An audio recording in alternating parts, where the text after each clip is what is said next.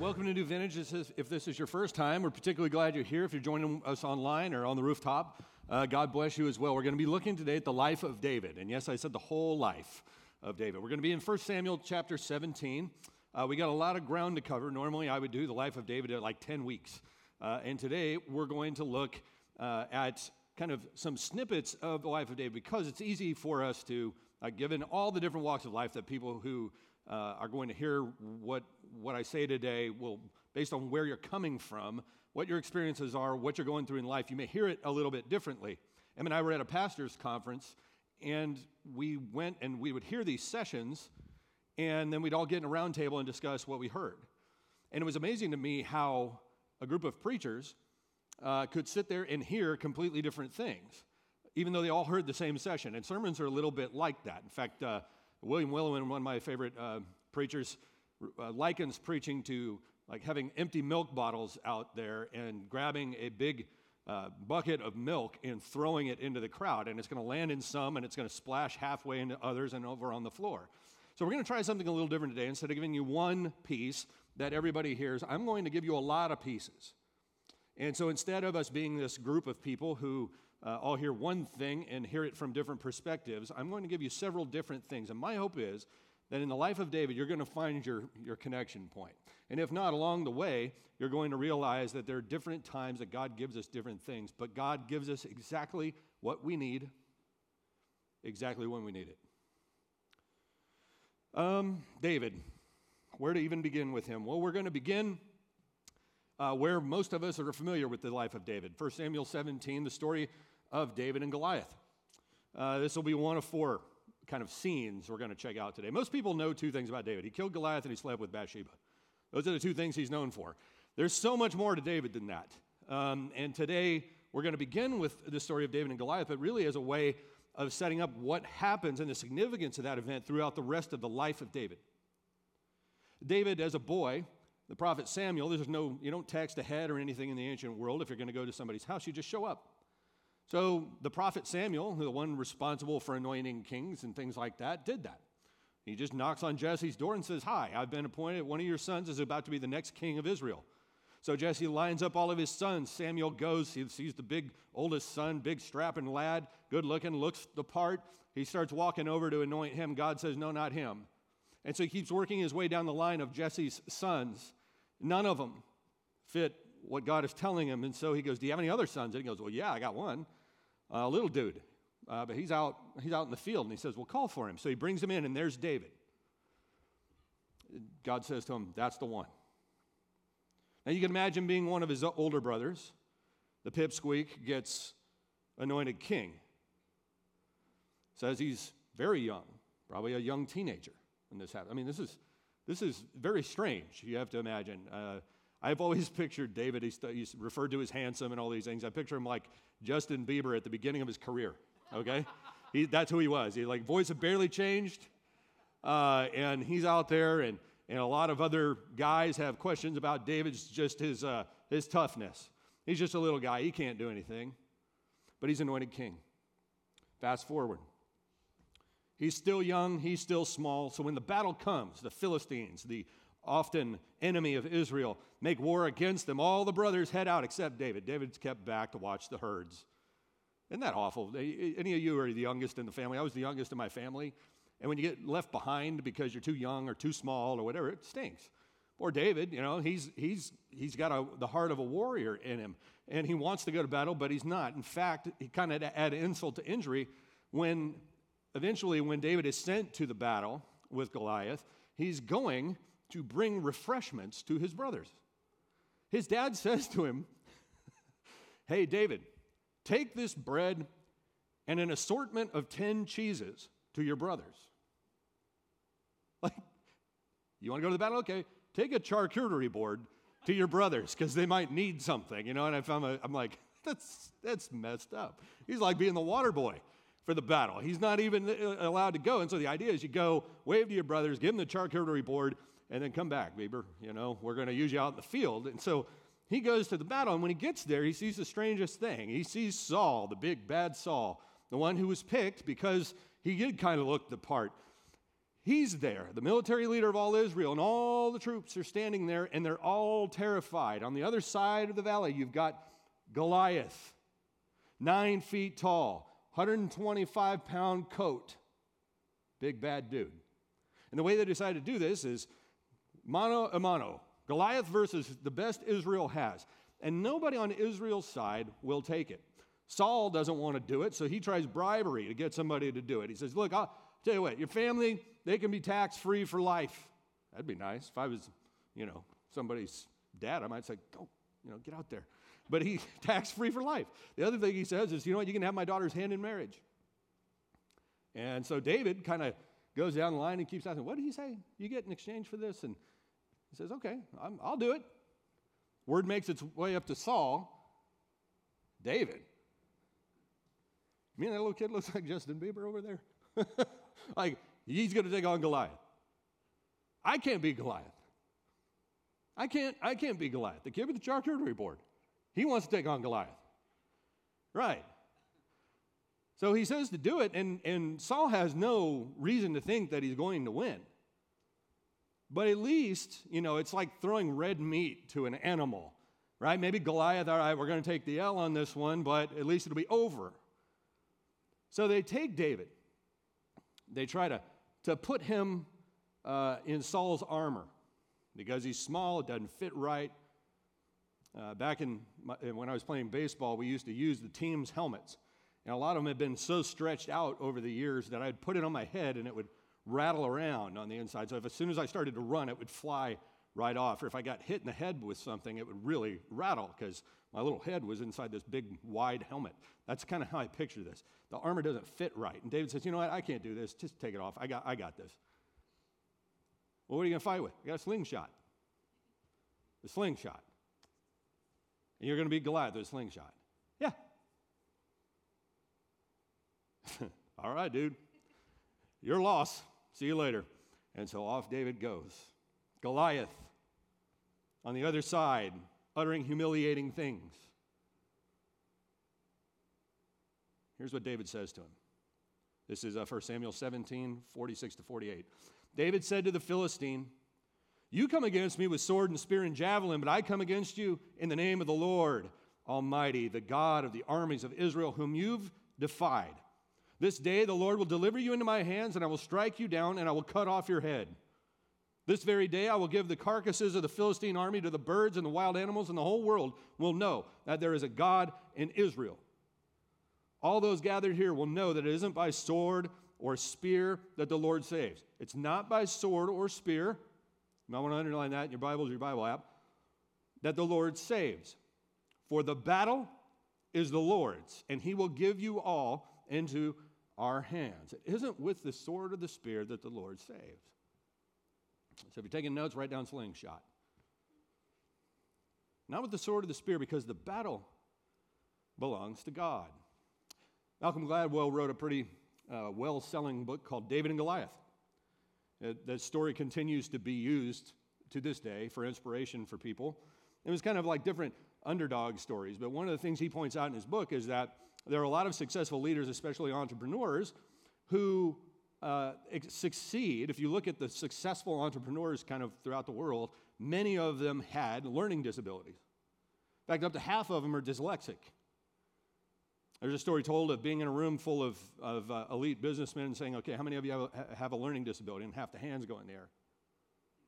And so he talks about what he calls the advantage of disadvantage. That sometimes you have an advantage by being disadvantaged. You learn things that most people don't learn. David, other than serving a fierce charcuterie board, was an excellent guy defending herds. He knew how to kill things without weapons. Bears, lions, things of that nature. He's used to fighting by himself. And he's used to relying on God. So he takes his slingshot and he rounds up some rocks,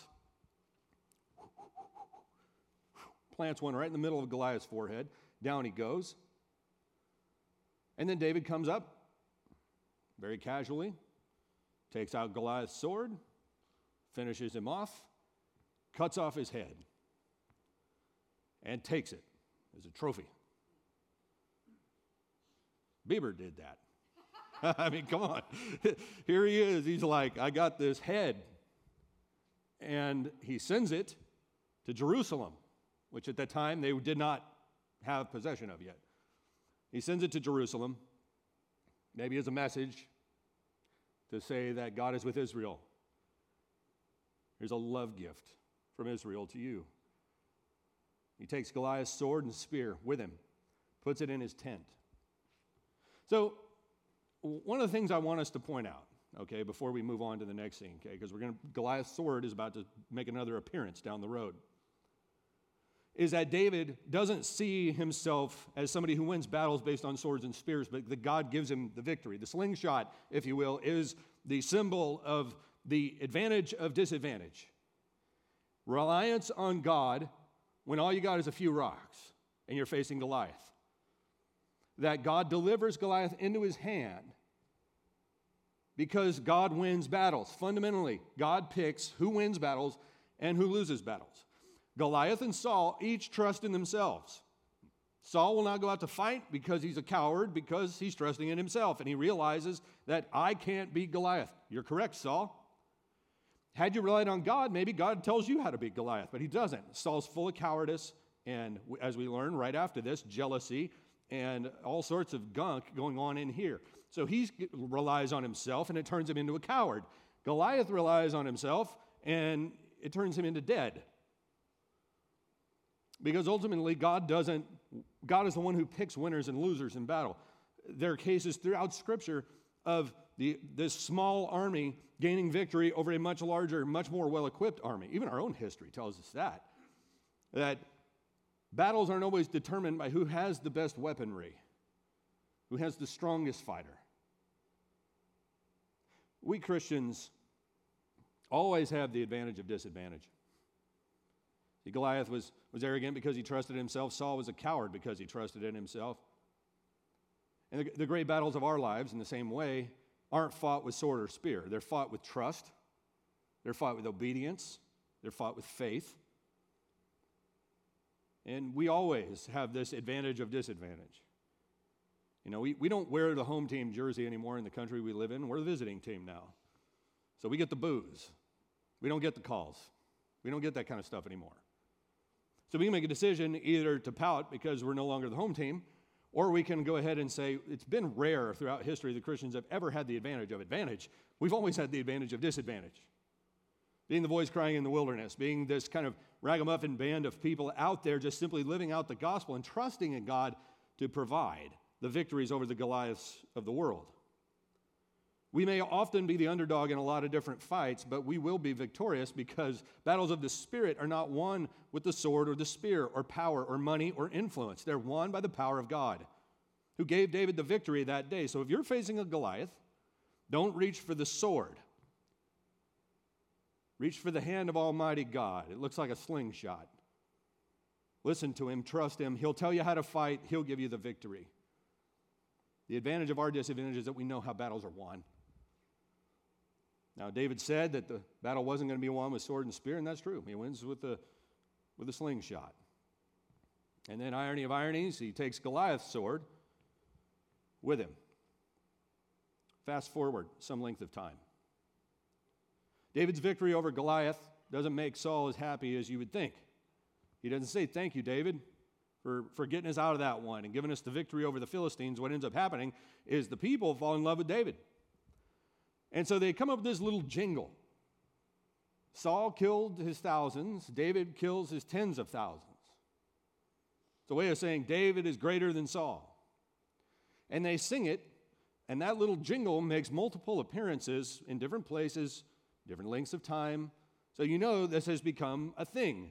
It's a song, it's a jingle. It doesn't happen once and Saul gets mad. So Saul begins to get extremely, extremely jealous of David, to the point that he decides he's going to take his life. David's victory over Goliath produces a murderous jealousy in King Saul. So repeatedly, David is on the run. If you want to know where a lot of the Psalms are written, it's on the run. So if you feel like you're being pursued by your enemies, let me suggest something to you. Pray on the run. Pray on the run. Worship on the run. Many of the songs that we sing, many of the psalms that are written in Scripture, Psalm 52, for instance, they're written on the run, when he's hiding from his enemies. He's being chased, when he feels like the whole world is turned against him. That's what it's like when he flees to a little city called Nob, N-O-B. Saul is chasing him down, trying to kill him. This is a city where at least some tabernacle is, and there he goes in to see a priest by the name of Ahimelech. He goes in, and Ahimelech looks at David, and he notices something's wrong. He looks disheveled. He's by himself. That's very rare for somebody with David's military standing to not have a battalion behind him. He's by himself. I imagine he doesn't look particularly good because he's been on the run for a while. But he goes to this little city called Nob, only 3 miles away from where Saul tried to kill him last. He's hungry. He's thirsty. He's in imminent danger. He's desperate. So he goes to the priest, Ahimelech, and asks for help, but he doesn't tell him the truth. He takes creative license with the situation. He says, sorry about that. The king sent me on an urgent mission. And so I had to go alone. So that's why I'm by myself. And so he says, I'm starving. Do you have any food? And he says, well, I've got some bread, but that's the leftover sacred bread. That's only for priests. And the priest makes the right decision, which is in the kind of theological realm, human need is greater than the other. So he decides he'll share it with David. David says, great. And he starts chowing down or whatever. And then David goes, do you have a weapon? And he goes, well, yeah, actually, we do. The sword of Goliath that you killed. It's right over there. Would you like it? Yeah. David says, there's no sword like it. There's no sword like it. So David takes the sword of Goliath with him. Here's how it reads in 1 Samuel 21, 8 and 9. David asked Ahimelech, don't you have a spear or a sword here? I haven't brought my sword or any other weapon because the king's mission was urgent. The priest replied, the sword of Goliath the Philistine, whom you killed in the valley of Elah, is here. It's wrapped in a cloth behind the ephod. If you want to take it, take it. There's no sword here but that one. And David says, there's none like it. Give it to me. So sometimes God provides the slingshot. Sometimes he provides the sword. But the sword is not just the sword, right? It could have been any other sword. I think there's some reason. Now, part of the reason that it is where it happens to be here next to the priest, is because at some point, David took it from his tent and must have dedicated it to God. And because he does, it's actually there waiting for him when he actually needs it.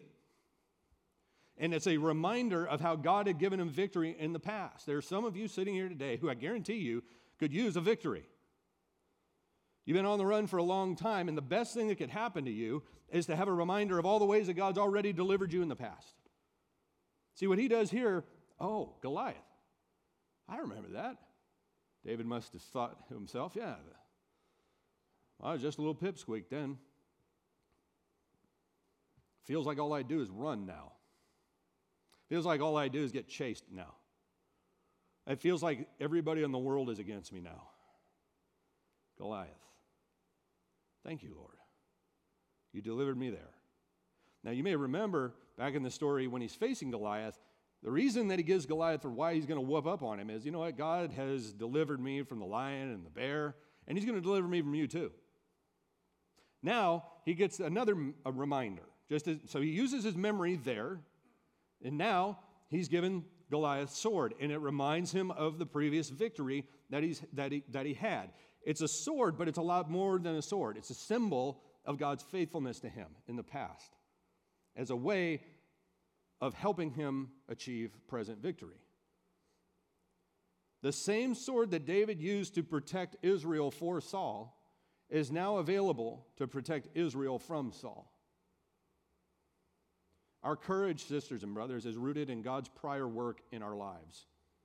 David remembers when God delivered him from the lion and the bear. And now Goliath and his victory there in the valley of Elah, that is brought to mind. One of the most faith-building things that you can possibly do is to spend time meditating on what God has already done in your life. There's a whole canon of Psalms. Like within the 150 Psalms, there's a chunk of Psalms that really read like a history book. They just recount all the different things that God did for Israel. Praise be to God who did this. His love endures forever. Praise God who did this, for his steadfast love endures forever. Praise the God who did this. His love endures forever. All those things are, in a way, swords. They're Goliath's swords. Ways that Israel looks back, and they say to themselves, you know what? God delivered me then. I have every reason to believe he can do it again.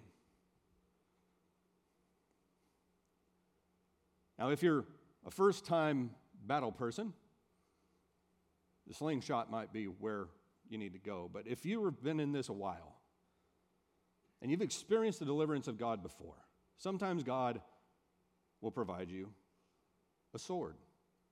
It gives us a chance to remember when God turned our mourning into dancing, when God forgave our sin, when God gave us victory in this particular thing. I do this sometimes even church-wise. When I get down about things or whatever, I go back and I look and remember things that God has done, great works of God in our church. And it reminds me, God has delivered us this far. Why wouldn't he keep going? Like, he's got the track record. And Israel always struggled with their memory, which I think is why God commanded them to observe these festivals, like the Passover and Purim and the Feast of the Tabernacles and all these other feasts that they were given. They were meant to call to mind all the ways that God had delivered them in the past as a way of keeping their hearts right toward him. Scene 3. David continues to run from Saul. He's given the chance to take Saul out one night. He passes on it because he knows that Saul is still God's anointed king, and he's not going to lift a sword against Saul, even though Saul's lifting a sword against him. He continues to run. Eventually, Saul dies. David is anointed king. But the challenges don't stop there. David sins with Bathsheba, adultery, murder. What he needs then is a prophet. He's going on with his life like it never happened. What he needs is God to send somebody into his life who will tell him the truth. When he needed a friend, God gave him Jonathan earlier, Saul's son.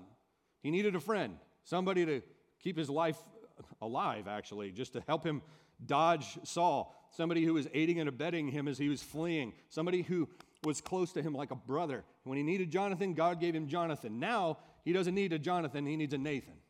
God gives him Nathan, who comes to him and says, David, what in the world did you do? Sometimes God sends just the right person to say just the right thing, to give us a true word, when what we seek is a justifying word. We get truth instead. Some of us may need a prophet. Some of us may need a friend. Then in 2 Samuel 24, this is not as well known of a story, but it's important, very important. 2 Samuel 24, David sins again. Not adultery this time. It's having a census taken, which was forbidden at the time. And if one was taken, then there were certain laws that went alongside that, and they weren't done properly. And it says that Satan kind of initiated David to want to do this. So he takes this census and he goes around and he does this. And in fact, Joab, who was basically just kind of like this meathead guy next to David who went around killing people, he was his heavy. When David goes and says, hey, I want you to go take a census, Joab kind of looks at him and says, you sure you want to do that, boss? He's like, yep. And he says, okay, we'll do it. So he does it, but then almost immediately David has regret. Now, regardless of why it seemed to be such an egregious sin in the eyes of God, it was. David knew it. And so God comes to David and says, look, I'm going to give you your choice of punishments. Did your parents ever do that? Okay, you can get a spanking, you can be grounded for a week, or go without dinner, right? It's kind of one of those three. And here, David is given a choice. You can have 3 years of famine in the land. You can have to flee from your enemies and be on the run for 3 months. Or you can have pestilence break out in the city for 3 days. David says something so powerful here. He says, I'm in deep distress. Let us fall into the hands of the Lord, for his mercy is great. but don't let me fall into human hands. So even though God's the one that's punishing him, he goes, look, I'll take pestilence because that's one that's in God's hands. I don't want to be in the hands of humans. I want to be in God's hands because God's mercy is great. So we'll trust you. He chooses pestilence. So God sends an angel who pummels the land with pestilence. And God eventually, after 3 days, many end up dead, God tells the angel to stop right as he's near the threshing floor of Araunah. Gad, the prophet, goes to David and says, okay, the angel halted right there up on that threshing floor of Araunah. Why don't you go build an altar there? So David goes. He goes to Araunah, I imagine, knocks on the door. Kong, kong, kong, kong. David's king at this point, remember? And he says, hi, Araunah, it's David. I know who you are. Okay. I'd like to build an altar here on your threshing floor. I'd like to buy your threshing floor from you. Why? So I can build an altar to the Lord. Because this is where he stopped punishing the city. And Araunah goes, well, take it. I'll just give it to you. In fact, if you need to build an altar, here's all the supplies. You can have as much of that as you want, and you're going to need some oxen. You got plenty of oxen. I'll give you those too. It's all yours. Now, this is the point at which somebody like me, I would have said, cool, the Lord provides. Here's what David says. The king replied to Araunah, no, this is 2 Samuel 24, 24, and 25. I insist on paying you for it. I will not sacrifice to the Lord my God burnt offerings that cost me nothing. So David bought the threshing floor and the oxen and paid 50 shekels of silver for them. David built an altar to the Lord there, and he sacrificed burnt offerings and fellowship offerings. Then the Lord answered his prayer on behalf of the land, and the plague on Israel was stopped. Did you catch that, though? See, if I was back there, I would not be asking for an altar. I would want healing, rehab for the nation. I would ask for something else. And instead, the prophet comes to David and says, what you need to do is build an altar. Offer sacrifices to God. And when it's offered to be given to him, he turns it down and he says something, boy, every person within earshot of this needs to get. I will not sacrifice to God something that costs me nothing.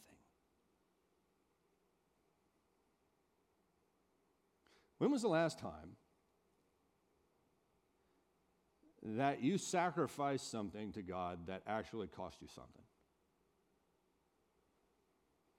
I mean, where you really had to sacrifice. And you said, I know this is going to cost me a lot, but it's the right thing to do. It would make God happy and pleased, so I'm going to do it. You know, there are 3 chairs, a friend of mine says. First chair is, I don't know God and I don't live for God. Second chair is, I've confessed God, but I still live for myself. And the third chair is, I've confessed God and I live for him. I think it's amazing how many of us stay in chair 2. I still pretty much live for myself. But I say lots of good things. I share religious tweets. I do, that's my sacrifice, letting people know I'm a Christian. I give money to the church, do you?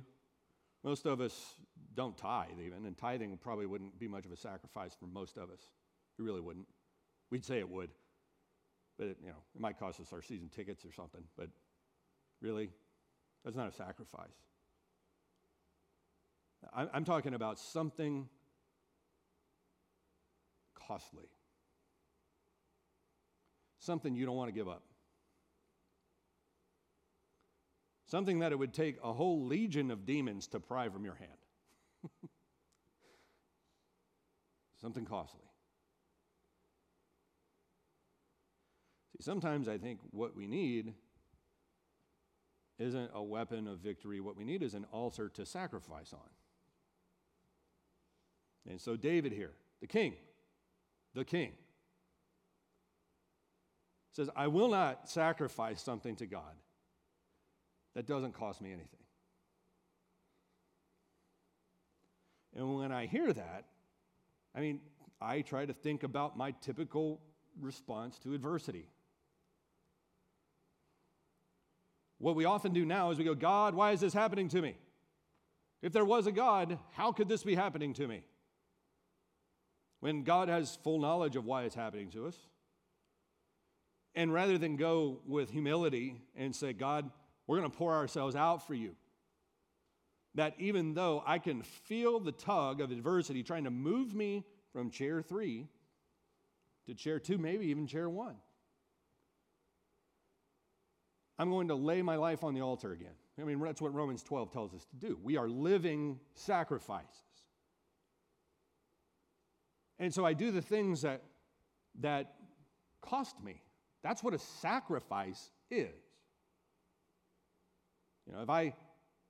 If one of you guys asked me I'll just go back to when I was dating my wife. If I bought her the cheapest engagement ring I could find, because that gets the job done, I'm sure she would have been thrilled. Part of what makes it special is the fact that in order for me to buy that little engagement ring, I was making like $500 a month. I had a Discover card with like a $300 limit on it. And I take that thing down, I'm like, max it out. Here's every dollar I've got in this world. And I still had to put the thing on layaway, I think it was. Layaway or credit or something. I couldn't get it right away. But what makes it special is that it costs something. If the whole Christianity thing has never meant much to you, let me suggest the altar for you. Well, no. How do I know? Because then if I lay everything on the altar and I still don't like it, start right there. Take that attitude and lay that on the altar. It really isn't about you at all. It's about God in heaven, the God who's given you victory after victory after victory, the God who stands to give you victories in the future, the God who gave David, for instance, victory over Goliath, kept him alive when Saul sought his life. All of that stuff. Gave him a friend when he needed it, a prophet when he needed it, forgave his sin with Bathsheba, leads him all the way to this point right here. That God, he's the point. And so we don't need a slingshot. We don't need a sword sometimes. What we need is an altar to sacrifice on. Say, God, I'm taking this habit that's held me captive for 20 years. And I'm laying it out there. It's yours.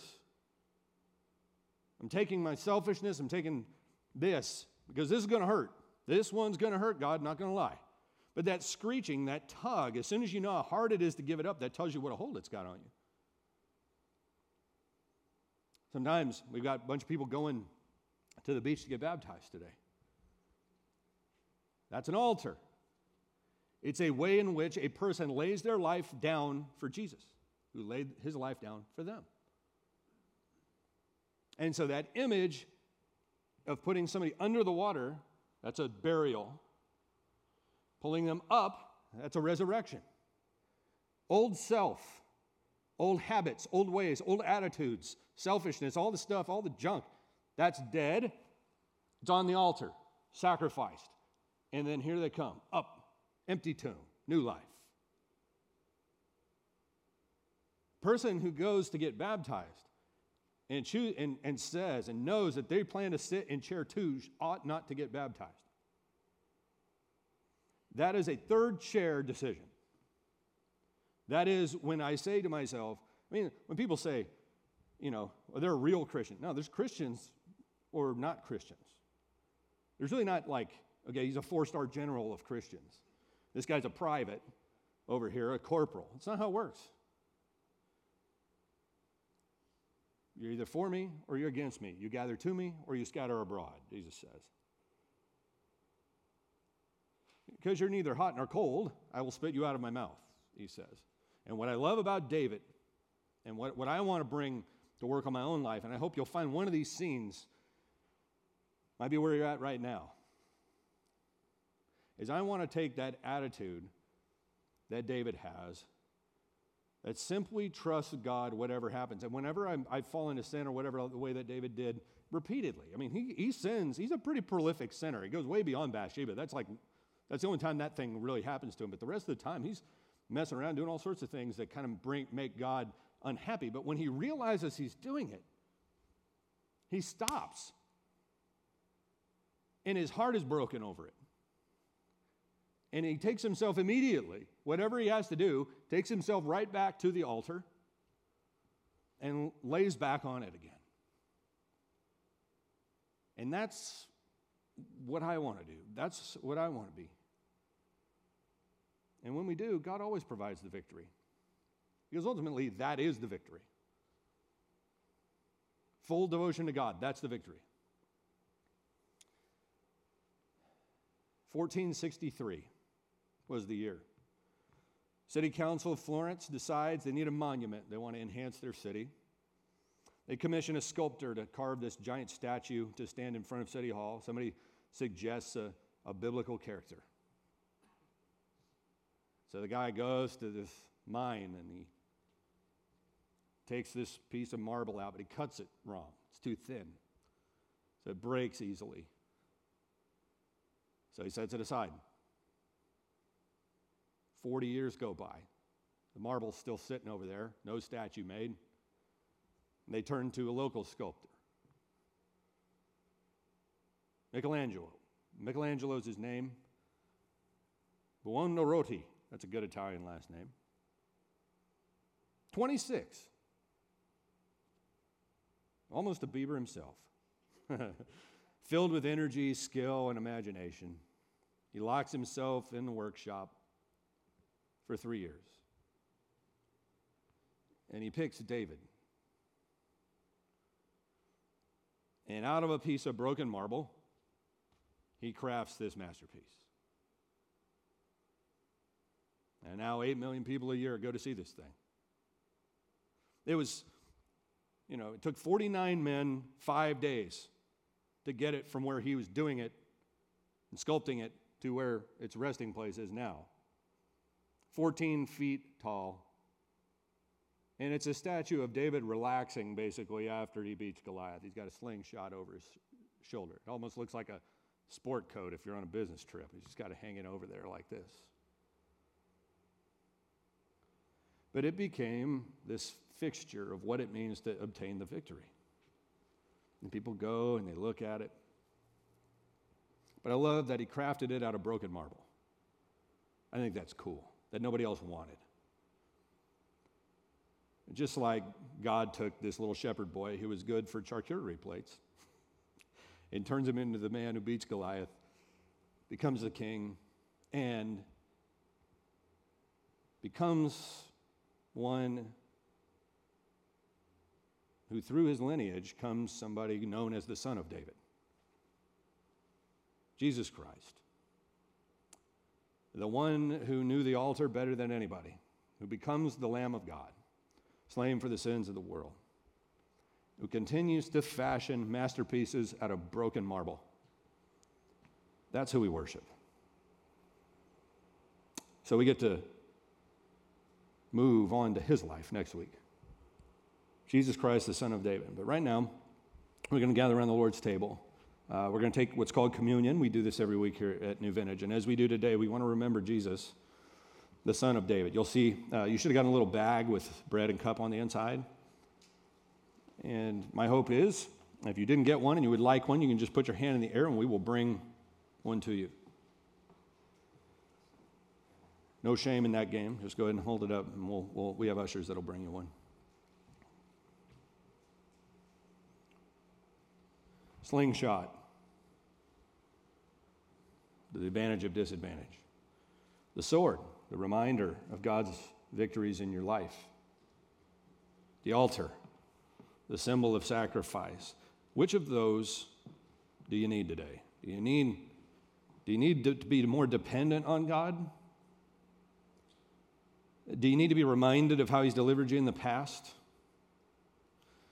Do you need to offer God something that is costly, that doesn't cost you nothing. Which of those three? Maybe all three. But pick one.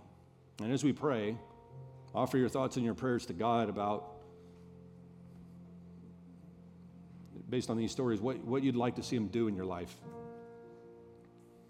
Offer him a sacrifice this morning.